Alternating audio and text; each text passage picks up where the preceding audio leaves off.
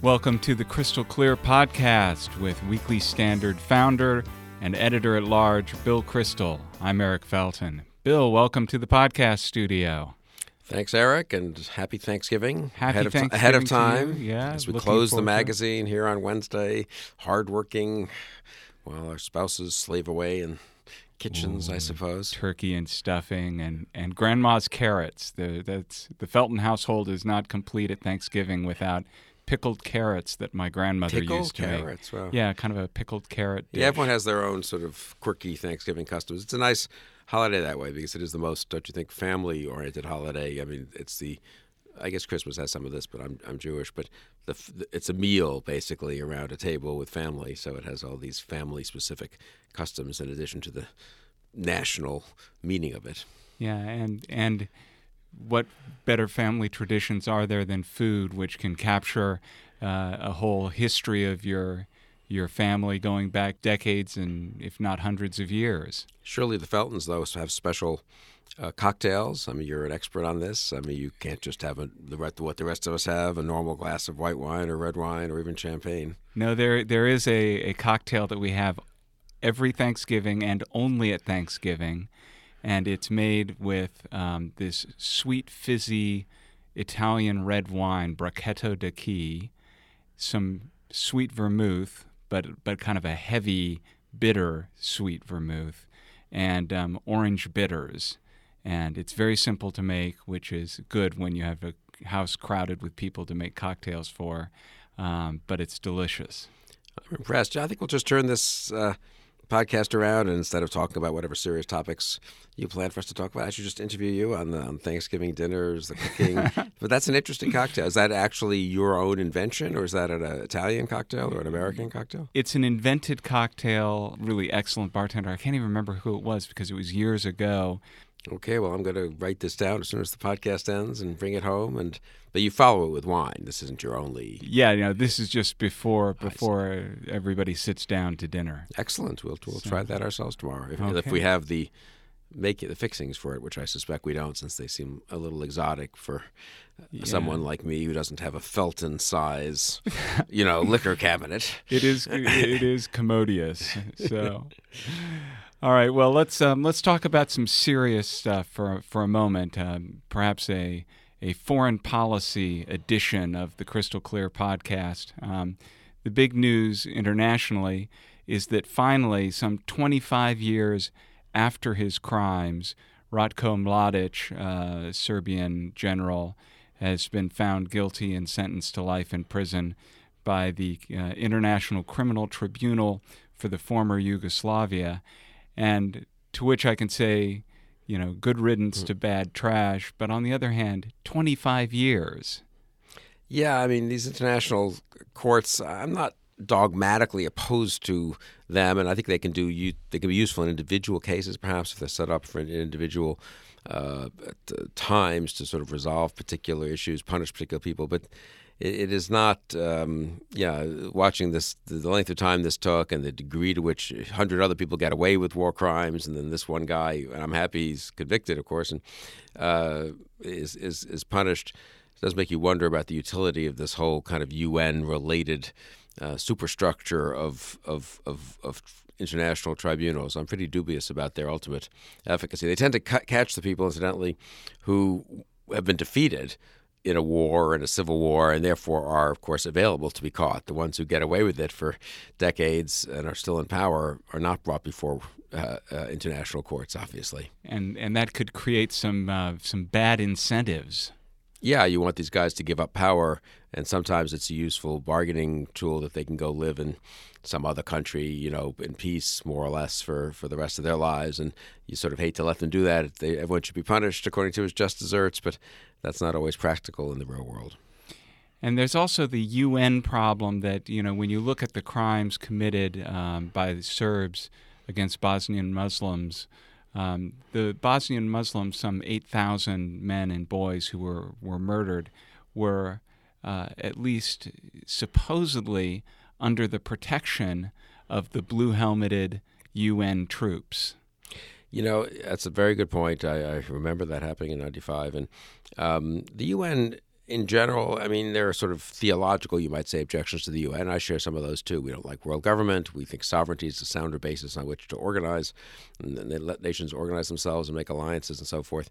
But there's also just a very practical objection to the UN, which is, does it actually save lives? Does it actually minimize genocide or slaughter or injustice? And I think it's very much of a question. There's a real moral hazard. I noticed this, remember, when the Sudan was a huge issue, and I've always been an advocate, but I've always been an advocate for fairly aggressive U.S. international action, including humanitarian intervention at times. And in the Sudan, people like me who wanted us to do more, oh no, it's before the UN Security Council. Well, it's nice that it's before the UN Security Council, but are they doing anything about it? And basically, they debated it for years, passed some resolutions for years, and nothing much happened. And it really struck me at the time how much the UN Security Council isn't just ineffectual, it actually is an excuse which allows people to avoid taking responsibility. At the end of the day, there are cases where the U.S. in particular has to intervene if a slaughter is to be stopped. And if you can tell yourselves, well, I'm sorry, it's before the UN Security Council, it makes it easier not to face up to the choice of either you're intervening, which will be tough, obviously, in other ways, or you're not intervening and letting the slaughter go on.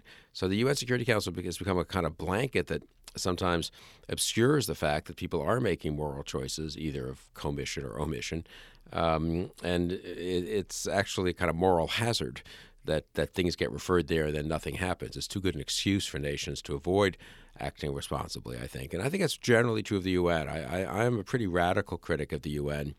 Having just looked at it over the years, I'm very dubious of the things it accomplishes. Most of those could be accomplished through various treaties that don't require the UN structure, agreements, negotiations, and so forth. And the structure itself strikes me as causing or permitting as much harm as it does good.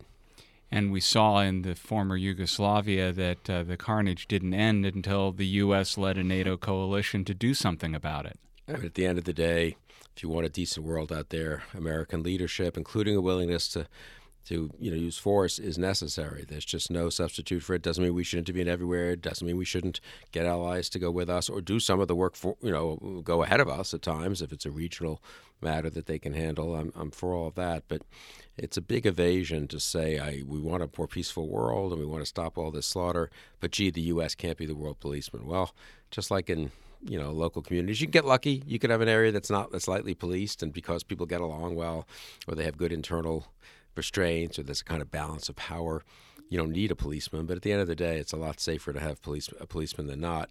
We don't have to be the only one. We shouldn't be a gratuitous one. We've got to be obviously somewhat careful in expending resources. But I don't really think there's any substitute for that. America's willingness to assume at least some aspects of that role. Is there a greater role, do you think, for one of the other places where strange things are happening, which is the Gulf region, the growing conflict between Saudi Arabia and Iran, playing out in all sorts of strange ways? Perhaps the most recent being the resignation while in Saudi Arabia of Lebanese Prime Minister Saad Hariri, who then, when he got back to Lebanon, unresigned. Right.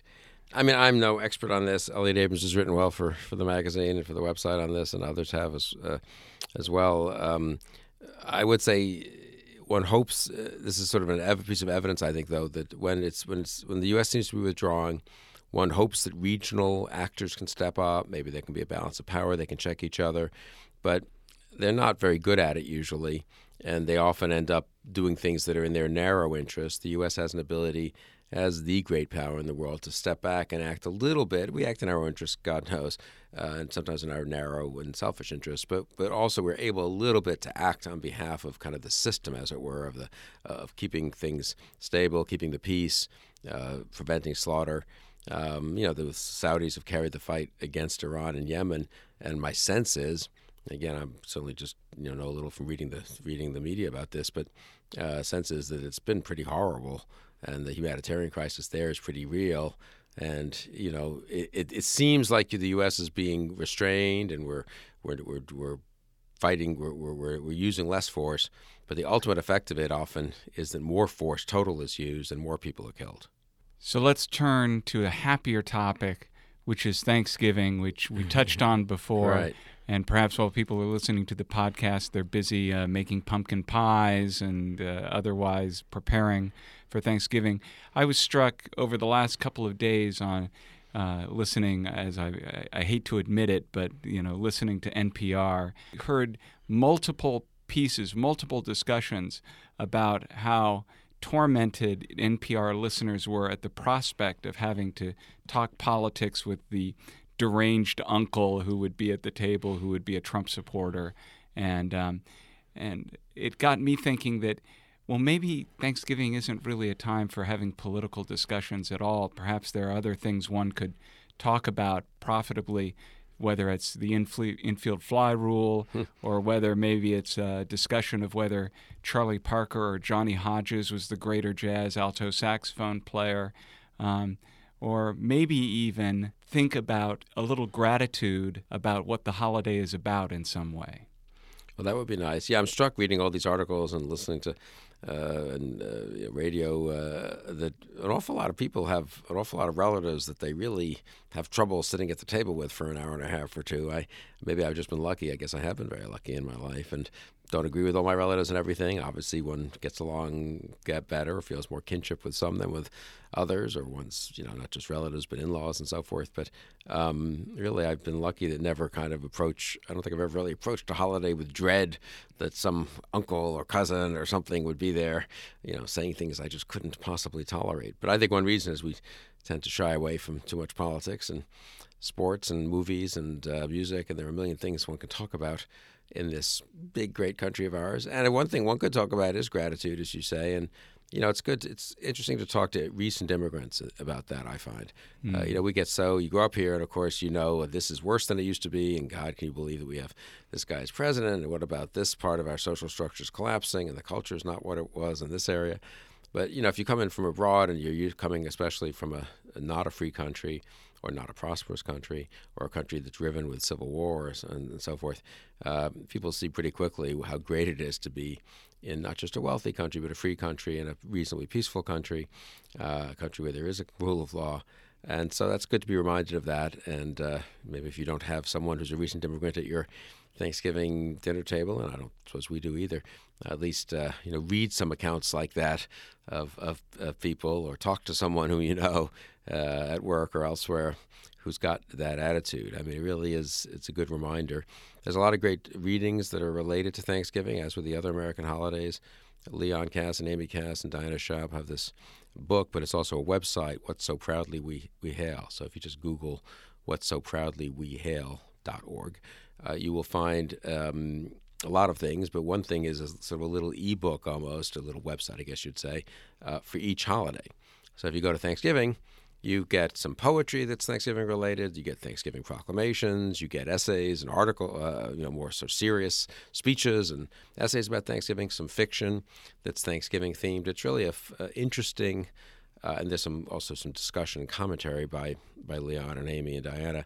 And it's really an interesting way to sort of think about these holidays. We tend to take them for granted, obviously, and enjoy the food and all that, but don't think a little bit about what they mean. Thanksgiving, I think we may have discussed this before, July 4th. Thanksgiving and July 4th, I've always thought of the two great American holidays, really, and they are kind of bookends of one another. July 4th, Independence Day, is sort of fought to be free, all men are created equal, very much the holiday of kind of political independence, you might say, or to be fancier about it, kind of human assertion, humans taking charge of their fate, setting up a free regime, a republic of free self-government. Thanksgiving, sort of the flip side, the acknowledgement of the limits of human power, perhaps gratitude towards God and for things that we don't really deserve, because however admirable our forefathers were, we didn't do that much to create this free government, and most of us didn't do that much, honestly, to even keep it going. So I think America's interesting in that way, that no one intended this. Obviously, these holidays come out of different, just traditions and events.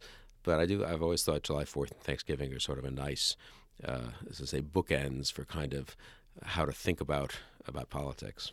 And they also function as bookends, as being one, 4th of July is a sort of statement of civic identity, whereas Thanksgiving is a statement of familial identity.